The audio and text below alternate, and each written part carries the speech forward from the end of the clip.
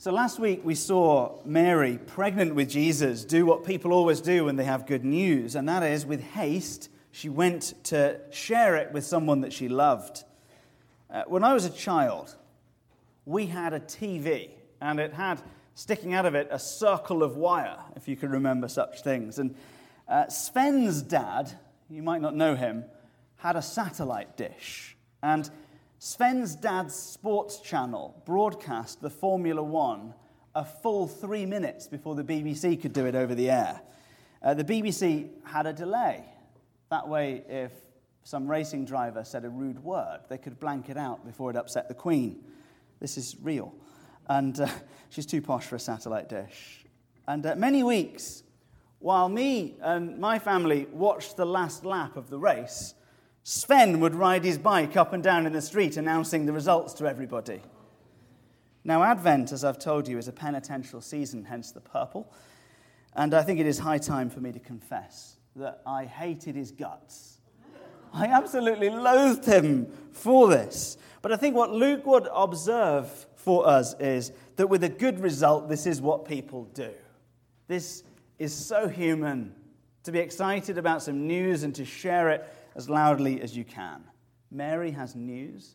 Mary runs, we're told, with haste to share the news. And then last week what we hear is Elizabeth, filled with the Holy Spirit, does what spiritual people always do, and she confirms to Mary more of what is really going on. And then as this good news is revealed to Mary, as more light bulbs go on, she responds again in the way that anybody who has received good news responds. The good news, she worships.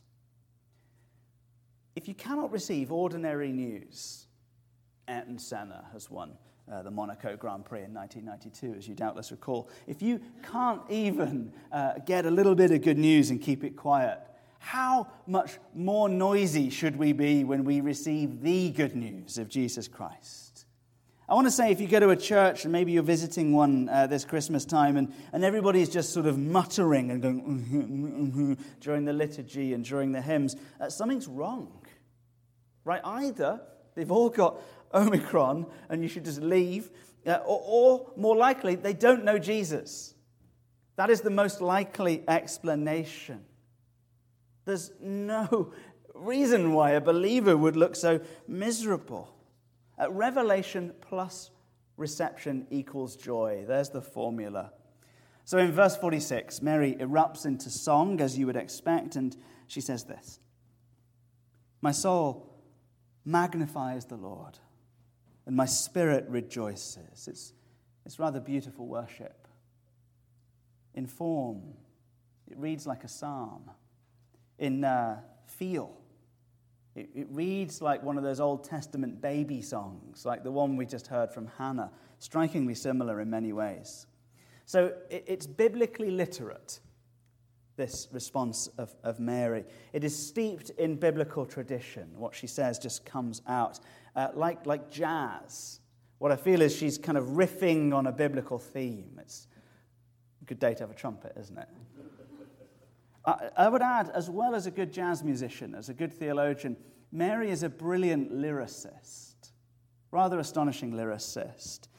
My soul magnifies the Lord. She says this in the continual present tense, meaning my soul is magnifying the Lord. I am worshipping, and I am going to go on worshipping continually. What I've done is I've entered into a new state of being whereby now my behavior is continually characterized by the activity of worship.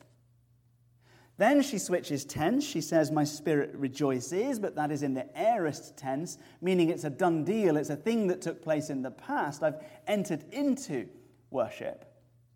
But it is not necessarily closed or completed. It is perfectly plausible that this state that I was in when this thing happened is going to carry on as well. And this new activity of worship, she insinuates with the tense, will likely go on to characterize the rest of my life.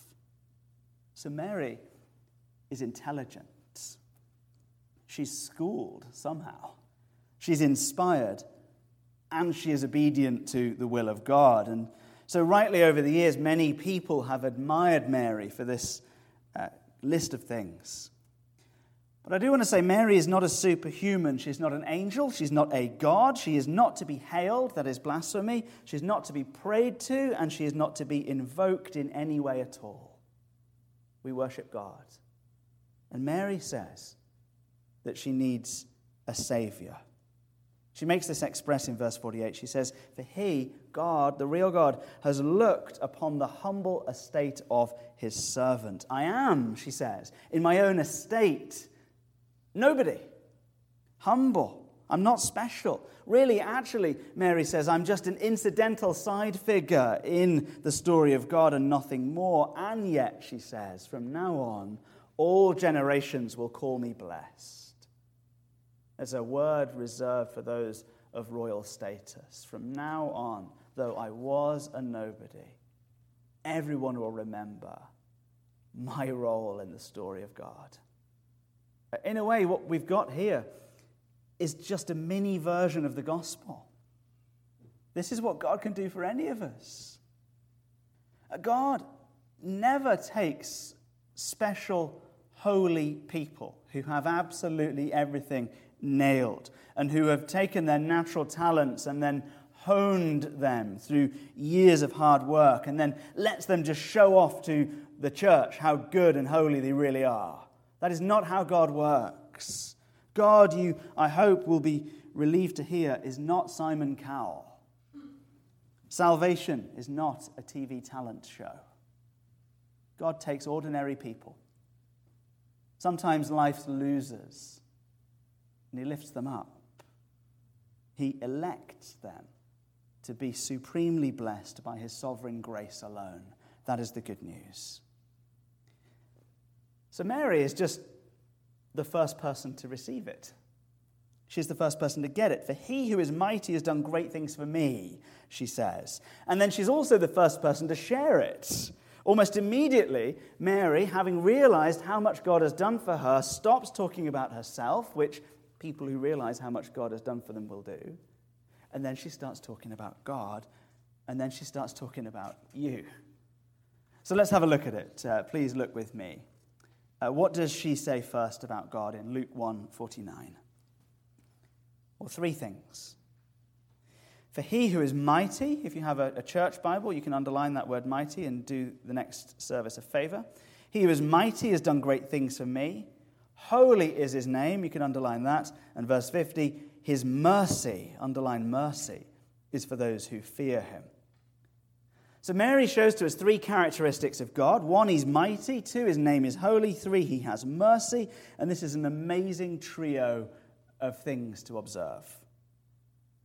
Because if God is not mighty, then sermon over. We all go home. There's no point in being here. He could be an absolutely charming God. But if he cannot do a thing for us, then we have no hope. A lovely leader who is weak is a waste of space, at best. More likely, a danger. Of course, if he's mighty, but he's not holy, then we still have no hope. That's probably even worse. A strong but unholy God would be a terror, and our job would be to hide from him or appease him. Essentially, that is how all the other religions work. There's a price to pay to keep God or the gods or force or power or whatever on side. So the teaching is this: you keep your head down, you keep your nose clean, you check some boxes, or at least you appear to when you think he's looking, and then occasionally you light a candle or you buy a brick campaign or you sacrifice a child, and then the God goes away. Of course, if he's both mighty and he's holy, then even then we have no hope. Because then any mistakes on our part, any failing to measure up to his holy standard, is going to leave us facing judgment. And so there's still no hope. So Mary adds a third critical characteristic of God. They have to have the three together in any sound doctrine. And this is a doctrinal statement that she's making, worthy, way better than any human book, because God thought it was so good he put it in his own. He has mercy. God has mercy.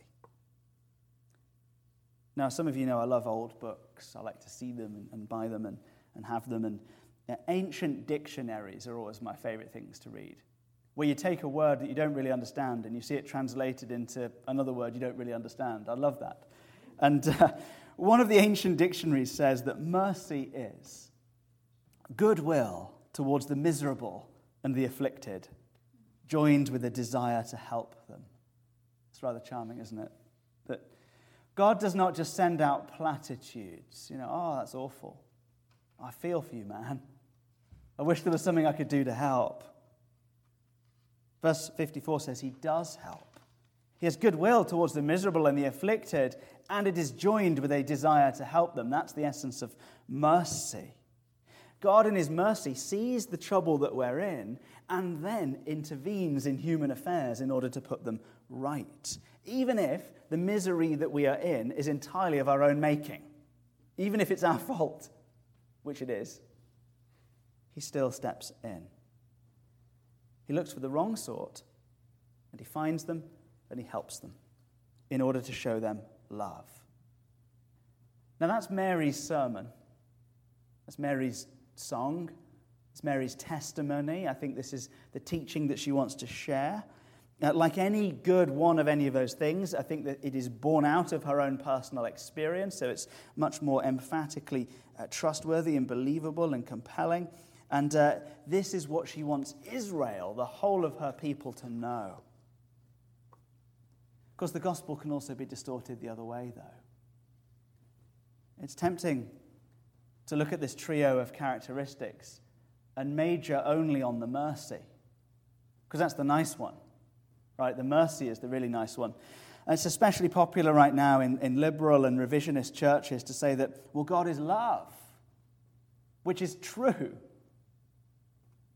But then we conclude that that's the only characteristic of God that matters, and therefore we can do whatever we like, and he's just always going to be okay with that. Mary's song is brilliant. She says, yeah, he does have mercy. But his mercy is for those who fear him, and it means only those who fear him. God's mercy is only reserved for those who stand in awe of him, for those who belong to him, for those who love him back so much that they trust him with their lives. Not perfectly, clearly, because none of us is perfect, but penitently, purple season, for sure. Advent is not a season of perfection. This is not the time of the year where the church goes, right, we're going to get some stuff fixed. It is a time of penitence. The point of Advent is to prepare for the coming Lord Jesus, to turn back, to recognize where we've fallen short, and then to place our lives under his. So who is in and who's out? That's my favorite kind of sermon. Goodies and baddies. Who gets it, who doesn't? Who sees the mightiness and the holiness of God, confesses their inevitable shortcomings before him, and then receives mercy? And who says, nope, I'm going to white-knuckle this Christianity thing on my own and make him love me by my own power? Well, verse 51. Here's another trio of characters. Human this time. Verse 51, he has scattered the proud in the thoughts of their hearts. Verse 52, he has brought down the mighty from their thrones. Verse 53, the rich he has sent away empty. Three types of people who, from a human perspective, look as though they've got absolutely everything right. Those with freedom to do what they want, those in charge, those with money. These are the people that most of us think of as blessed. These are the people at the front of the plane. These are the people on the top floor of the office block. They have a corner room and they have a carpet. These are the people that get paid to tweet. And we look up to them. And we want to be like them. What you find is that even in church, frequently, we defer to people like this and we put them in charge because they impress. They're used to getting their own way, and so we say, have some more of your own way. But instead, verse 52 says, here's another trio of people who really get it. Verse 52. He has exalted those of humble estate. Verse 53, he has filled the hungry with good things, And verse 54, he has helped his servant Israel. Scholar Leon Morris said, the song tells of a complete reversal of human values, where admitting that you need help or that you've made a mistake actually becomes the best day of your life. This is a really important message for our town, because I think we're very good at success. We're rather great at it. But it's difficult to improve all the time. It's difficult for every generation to be more impressive than the one before. And as a pastor, I think one of the things that I found most commonly amongst the people that I pastor is that a lot of us are burdened by success, by the pressure to perform. This has become especially true for our kids, where every social interaction is measured in likes and clicks on the internet, where every single day at school has a grade posted online by the time they get home. So you've been doing your tests at 10 and 11 and 12. By 3:30, when you get home, it's all up there on your iPad for you to see. Did you fail today or did you win? And then as they grow up, this generation below mine, every aspect of their success is going to be filmed and broadcast and measured. And as Pastor Ben said the other week, there's even an app for that we can all use, and it's made by PNC or Citibank or whatever. Most of us in this room will do rather well. But all of us in this room will fail at some point. We will all goof something up. I do it for a living. And it'll be measured. It'll be seen. It'll be examined. It'll be posted online. When that happens to you or your kids, you can stay stuck and you can wallow and say, woe is me. Or you can dig yourself out with your own strength and get onto the X Factor. Or you can be rescued. Those are the options. And God has been waiting for a moment like that, where your human pride has been dented, if not shattered, to reach down and with power and with holiness and with mercy lift you up. A moment where you are humble enough to feel the need for God is the greatest day of your life. So how's he done it? How has God so upset the human order that a bad day could become the best day of your life? Well, part of the brilliance of Mary's song is that he hasn't yet.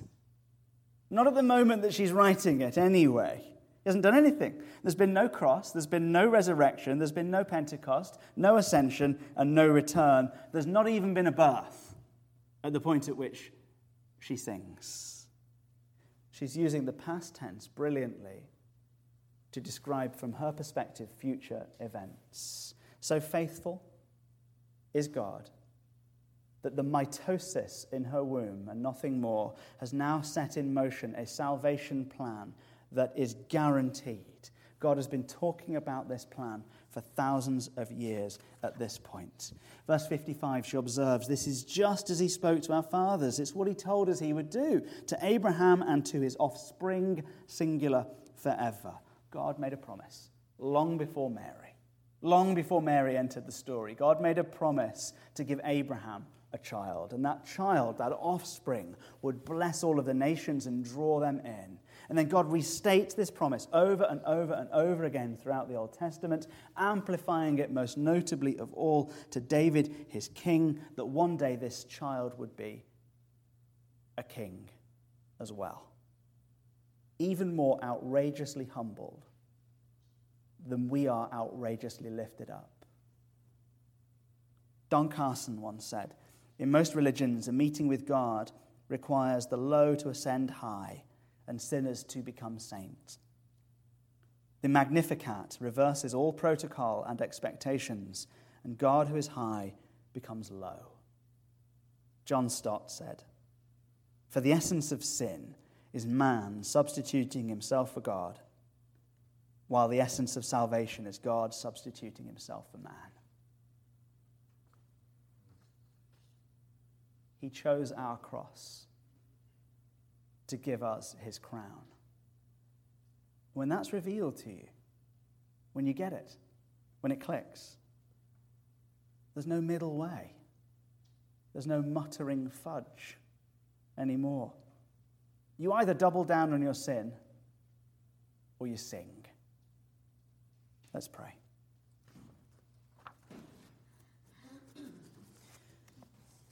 Lord Jesus Christ, you're a God who consistently lifts up the humble. And I think you know full well, Lord Jesus, that being humble is so not in our wheelhouse. So, Father God, I thank you for seasons of Lent and Advent to repent. And as we end winter Lenten fast, I thank you, Lord Jesus, that what always awaits is a feast. So, Father, we confess that we have sinned against you. And I just invite you in the room, please, to pick up your bulletins, those of you at home. We turn ahead to the confession at this point, which you'll find on page 4.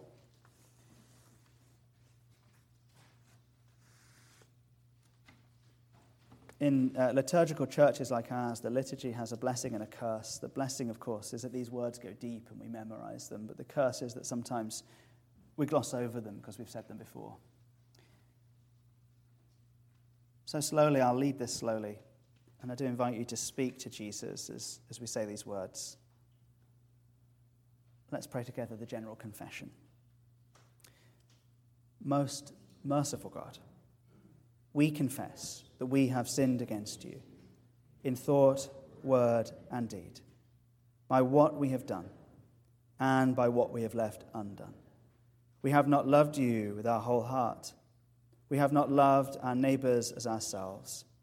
We are truly sorry, and we humbly repent. For the sake of your Son, Jesus Christ, have mercy on us and forgive us, that we may delight in your will and walk in your ways to the glory of your name.